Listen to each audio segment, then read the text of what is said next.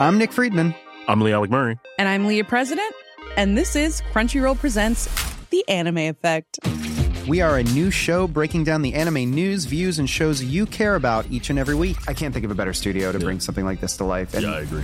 We're covering all the classics. if I don't know a lot about Godzilla, which I do, but I'm trying to pretend that I don't right now. Hold it in, hold on. And our current faves. Luffy must have his due. Tune in every week for the latest anime updates and possibly a few debates. Oof. I remember, what was that? Say what you're going to say and I'll circle back. You can listen to Crunchyroll Presents The Anime Effect every Friday wherever you get your podcasts. And watch full video episodes on Crunchyroll or the Crunchyroll YouTube channel.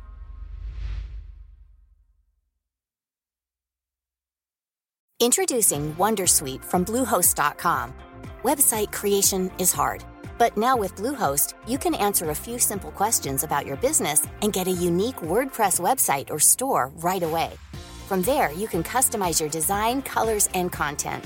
And Bluehost automatically helps you get found in search engines like Google and Bing.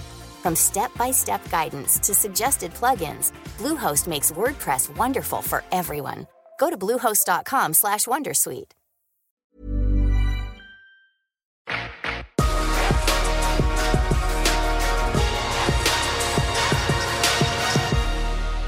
Hi, this is David Locke, Executive Director of the Rainforest X Prize, a 5-year competition to discover, understand, and preserve the health of rainforests around the world. Our rainforests are home to the planet's largest collection of plants, animals, and insects. Countless more species have yet to be documented. But the rainforests are disappearing. Unmatched biodiversity is being destroyed before their scientific value can be cataloged and shared with the world. We need your help in developing novel technologies that can rapidly catalog diverse forms of life in the rainforest and unlock knowledge of these complex ecosystems. Whatever your background or discipline, we all have a role to play in protecting our rainforest. Learn how you can be a part of this challenge and register at rainforest.xprize.org. Thank you for your support. Hello, everyone, and welcome to the Future Positive Podcast.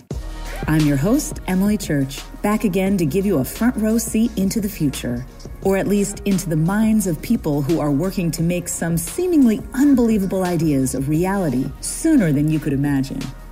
My mind was blown after hearing this conversation, so strap in and get ready for the latest episode of the Future Positive Podcast.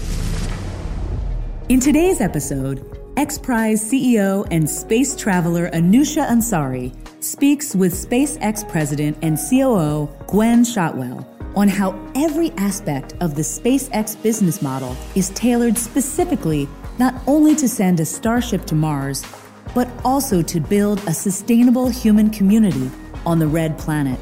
One idea that I especially love in their conversation is looking at how the ambition and engineering required to allow people to live on another planet will inspire and enable us to take better care of the planet we currently live on. Let's jump into things and see what Anusha and Gwynne have to say. So Gwynne, thank you for joining us. I'm so excited to have this conversation with you today, and I'll ask a few questions because, I have the mic right now, but pretty soon we're going to open it up, so think about your questions. But I'm a space geek. I always wanted to go to space, and that's what I dreamt about. What about you? Did you ever want to go to space? So my story's a little different, actually. I grew up in a little town north of Chicago when there was not a lot of aerospace there. I didn't have any role models in space. My family didn't really know anything about space. I do remember, however, when my father was in the Army, when Apollo landed, he sat me and my two sisters in front of the TV set to watch that extraordinary moment. And I do remember that, and it was quite long ago. So. That was like the beginning of it, but my role models and the machines that I was familiar with were cars. So I was actually a car person before a space person. So I know that you guys had amazing journey over the past few years, a lot of firsts, a lot of amazing launches. I watch them all on YouTube live. And what excites you about the future of commercial space and what you're doing and how you're changing the whole landscape? So, we do an awful lot to try to promote space travel and settlements on other planets. So the next big thing for us, of course, is flying crew for the first time. We just sent the Dragon capsule to do an in-flight abort test here in the next month or so. And then we're going to follow that up as quickly as we can with a flight of actual crew to the International Space Station. So not only is that, I think, the most exciting thing that we're doing right now, it's also the most kind of nerve-wracking and frightening things that's sitting right here on our horizon. We'll do everything we can, along with NASA, to make sure that trip is extraordinary for the two astronauts. I have to say, so I flew on the Soyuz, which is a very tiny capsule, and I've seen the Dragon. Yes. It seems like a luxury. It's more like a minivan. Yes, definitely, and it will be exciting. I don't know if everyone here knows, but for the past many years since the shuttle program retired, the only way to go to a space station has been through the Russian Soyuz program. So this will be the first, when you fly, actually the first American, flight of carrying passengers or carrying astronauts to space station. So very, very exciting. So I assume a lot of people at SpaceX also are space geeks. They want to go to space, and you are working on so many different projects right now that sometimes I wonder, how do you keep them focused and motivated, and what's your strategy inside the organization on how to focus people on the big goals ahead? So we really have one goal, and that is to build space transportation systems that allow people to live on other planets.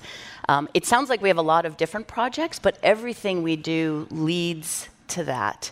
And so I think with that singular goal, that singular purpose, it makes it far easier to run a company. Everybody knows where we're headed.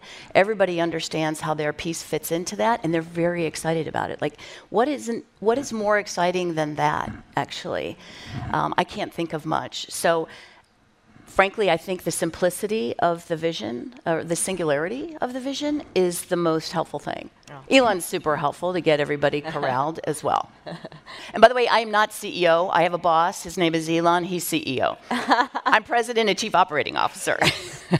And I love my job.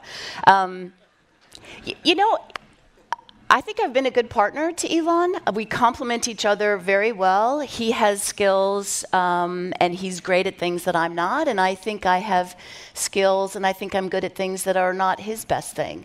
And I think that complementary action and the working together so closely, 17 years ago. Actually, I started at the company, my 17-year anniversary was just last month. So we got to learn together, actually. Learn about growing this kind of company, learn about how in the world you get rockets to orbit and people to space. Yeah, and then just like any startup, everybody kind of gobbles up extra work, not because they're wanting to gobble up extra work, but because someone's got to do it, right? You've got this tiny company. And I was gobbling up, I started at head of sales. I took on some of the systems engineering functions, the customer work. You bring in customers, they pay, you got to have a finance function. You have detractors, you have to have a kind of a government affairs function. So I just kept gobbling that kind of stuff up. And then by the time, in 2008, when we won the big NASA cargo resupply mission, it was a $1.6 billion contract. It was clear that Elon needed some additional help. And he kind of looked over, and I was there, and he said, "You want to be president?" And I was like, okay. Why not? Why not? I love the innovation that gets done at SpaceX. That's largely Elon's job. I kind of keep the train on the tracks. And innovation at SpaceX causes havoc for me to keep things calm, keep people moving, right? Yes. So we have these kind of sort of opposed goals that align us to get us where we need to go. But I'm really excited about Starship. That is going to change everybody's perspective about both life on Earth and life in the stars. Thanks so much for coming. Two sort of related questions. The first one is in addition to bringing people to Mars, is SpaceX going to be involved at all in the search for life on Mars? And relatedly, what are you going to be doing, or what are you thinking about space contamination, especially with microbes? So it's a great question, actually. We're hoping, and we're seeing, actually, since Starship has come along, I think since the administration has really been focused on the moon, then onto Mars, we're seeing a lot more energy in figuring out how to not just land, put boots on, plant a flag, and leave. People starting to think about how do you have settlements on these heavenly bodies. So it won't just be us doing all the really hard work to figure out how to build communities on the moon and Mars. As far as looking for life on Mars, we're going to have to figure out how to do that very carefully. We will initially land to not contaminate the particular kind of critical scientific interest areas on that. Because, once you get people there, you're going to start having people stuff on the surface, right? So we're going to have to plan that very carefully. It's very important to stay away from those intensely scientifically important areas. We'll start with people in other areas. Great. I love what you guys are doing. I think you should IPO soon because I want to buy your stock. But the question is, India's done a lot of cool stuff recently, and as, let's say, these emerging countries start doing more space, how does SpaceX evolve from being like an American company to being more like a global organization, let's say, decades down the future? Yeah, so building rockets and spaceships, unfortunately, is tightly controlled technology, or the technology in order to facilitate that particular line of business is very tightly controlled by the government. For obvious reasons. I think there's good reasons. Falcon 9 is a gigantic ICBM, actually, so you want to make sure that you don't share that technology broadly. So there's that piece, which really prevents us from doing a lot of engineering development in other countries. We have customers all over the world. Now, with the Starlink system, that's the constellation that we'll be putting in place to provide global broadband, low-latency internet. That particular technology is not protected the same as rocket technology, and so we'll be able to have businesses and technology development centers across the globe, and we're very excited about that particular part. The U.S. does not have a corner on the market of great engineers, and yet with our initial line of business, we're really kind of forced to stay pretty U.S.-based, at least on the tech development. So we'll be getting there, and then I think there'll be lots of very interesting things to do on the surface of the moon and Mars. It's going to take a village to do that, and it will hopefully be a very international village. Apropos long-term space travel and settlement of other places, Kim Stanley Robinson, I think, is in the room. His book, Aurora, is a delightful trip into how things happen. And when you get lots of humans in close quarters, strange things happen. And I've read enough good sci-fi to know that that's going to be difficult. What are you doing culturally to plan for that? How do you figure out what to do on these long travels where there's really no exit hatch? Well, there is, but it's a one-way. Right. Candidly, we are quite focused on the machines right now, but we know that there has to be a lot more to it once you put 100 or 200 people in that machine and send them onto Mars. The moon is a couple days. I feel like we're all going to get along for a couple days. The Navy with submariners is going to be kind of an interesting place to start figuring out how we're going to maintain peace and prosperity on that ship as we're headed to Mars. Even today, the space, I think, is a bit crowded place. So what do you think we can do with the overcrowding? So I don't want to give anyone the impression that we're not quite concerned about the space environment. I think it's hard to find a leader that is more focused on the environment like Elon is. But if you think about the 10,000 orbiting objects, think about 10,000 people on the planet. It'd be hard to run into them all the time with only 10,000 people, and then you put them at a much higher altitude, the spacing becomes even more. So it is crowded for space, but I don't think we should freak out yet, right? Because it's getting more crowded. And so we do need to start figuring out ways of ensuring that we don't junk up that particular environment. I mean, we'd be a horrible steward to go do that, to basically junk up the environment that we're trying to operate and have enterprise in. So there are a number of strategies. Every time we do a launch, our launch license requires us to bring back the second stage, so we don't have rocket body junk orbiting, creating havoc for the operational systems that are there. Candidly, you could probably use Starship to go approach and gobble up some stuff that is orbiting that has lost its control or its ability and bring it down. So technology like Starship could be used to kind of vacuum the space environment. It's a tough problem, by the way. Speeds are high. Everyone's going really fast up there. I have to make a plug for X Prize. We've been talking about maybe doing a prize in space debris. So if anyone out there is interested, there's some potential opportunity to do a wild card and go pitch a space debris prize. We have a question here. When we put stuff in space, we engineer it really carefully so it'll survive launch and it'll last a long time in space. And when we put these squishy bags of mostly water in space, we don't engineer anything. I'm talking about our bodies. So at what point, and more specifically, what is SpaceX doing to help us harden ourselves to be a multi-planetary species? That's actually a great question. In my 17 years at SpaceX, no one's asked me a question like that. It's always been protecting that squishy body, not making it more robust. You know what? We have a flight surgeon on staff. I'm going to go ask him when I get back today. So I think it's wonderful that you're exploring the environment on other planets and in space. I've just been wondering when I saw the liftoffs of the spaceships in the video that there are a lot of CO2 emissions that are produced by this, action.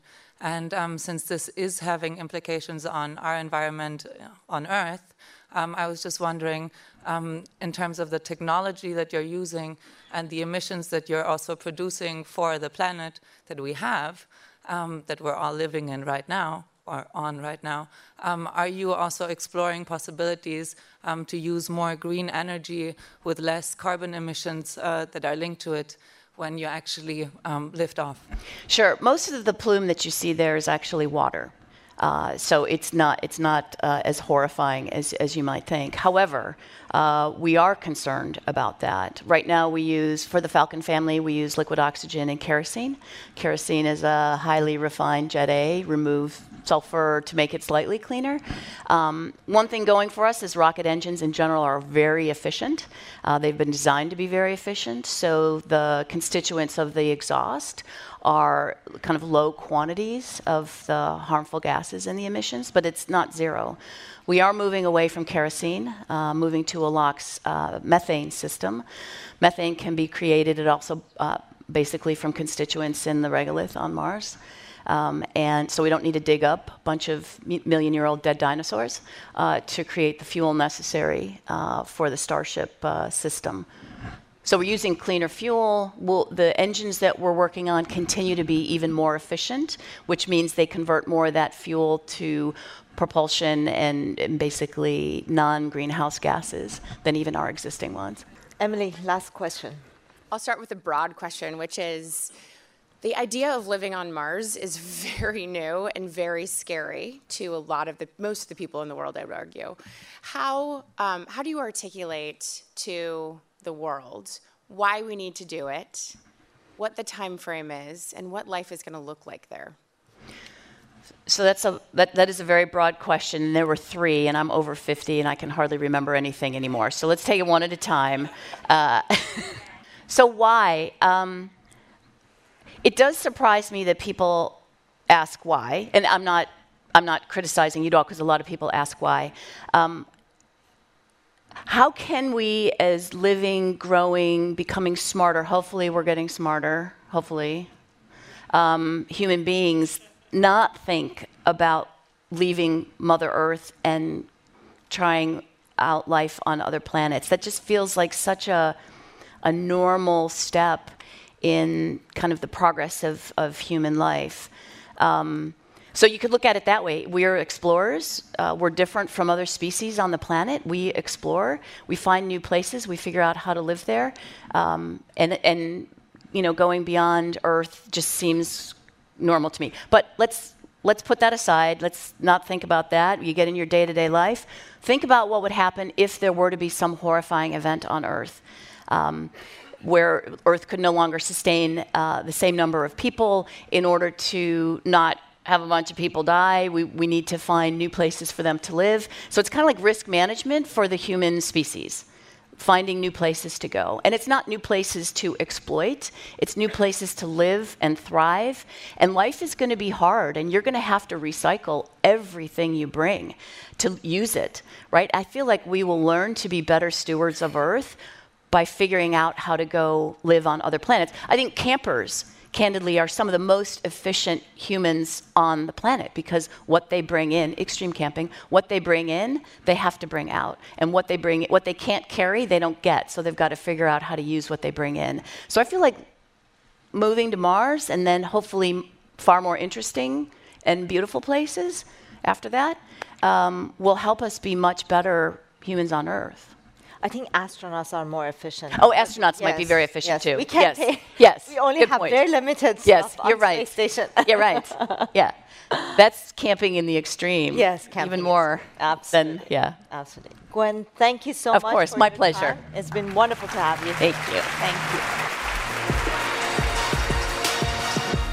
So there you have it.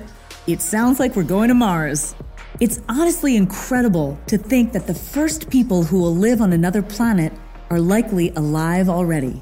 We are living in truly miraculous times. Next up on the X Prize Future Proof podcast, Martine Rothblatt and Dean Kamen will be talking about what it will take to live forever and the race to live long enough for technology to unlock the future of longevity. To get this episode delivered directly to your phone or laptop, don't forget to subscribe.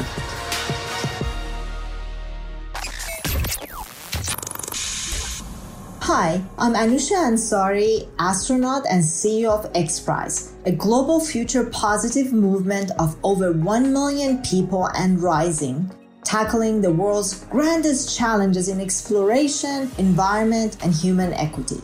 We'd love for you to join us. Check us out on your favorite socials and find out how you can support, sign up, or join a team at xprize.org.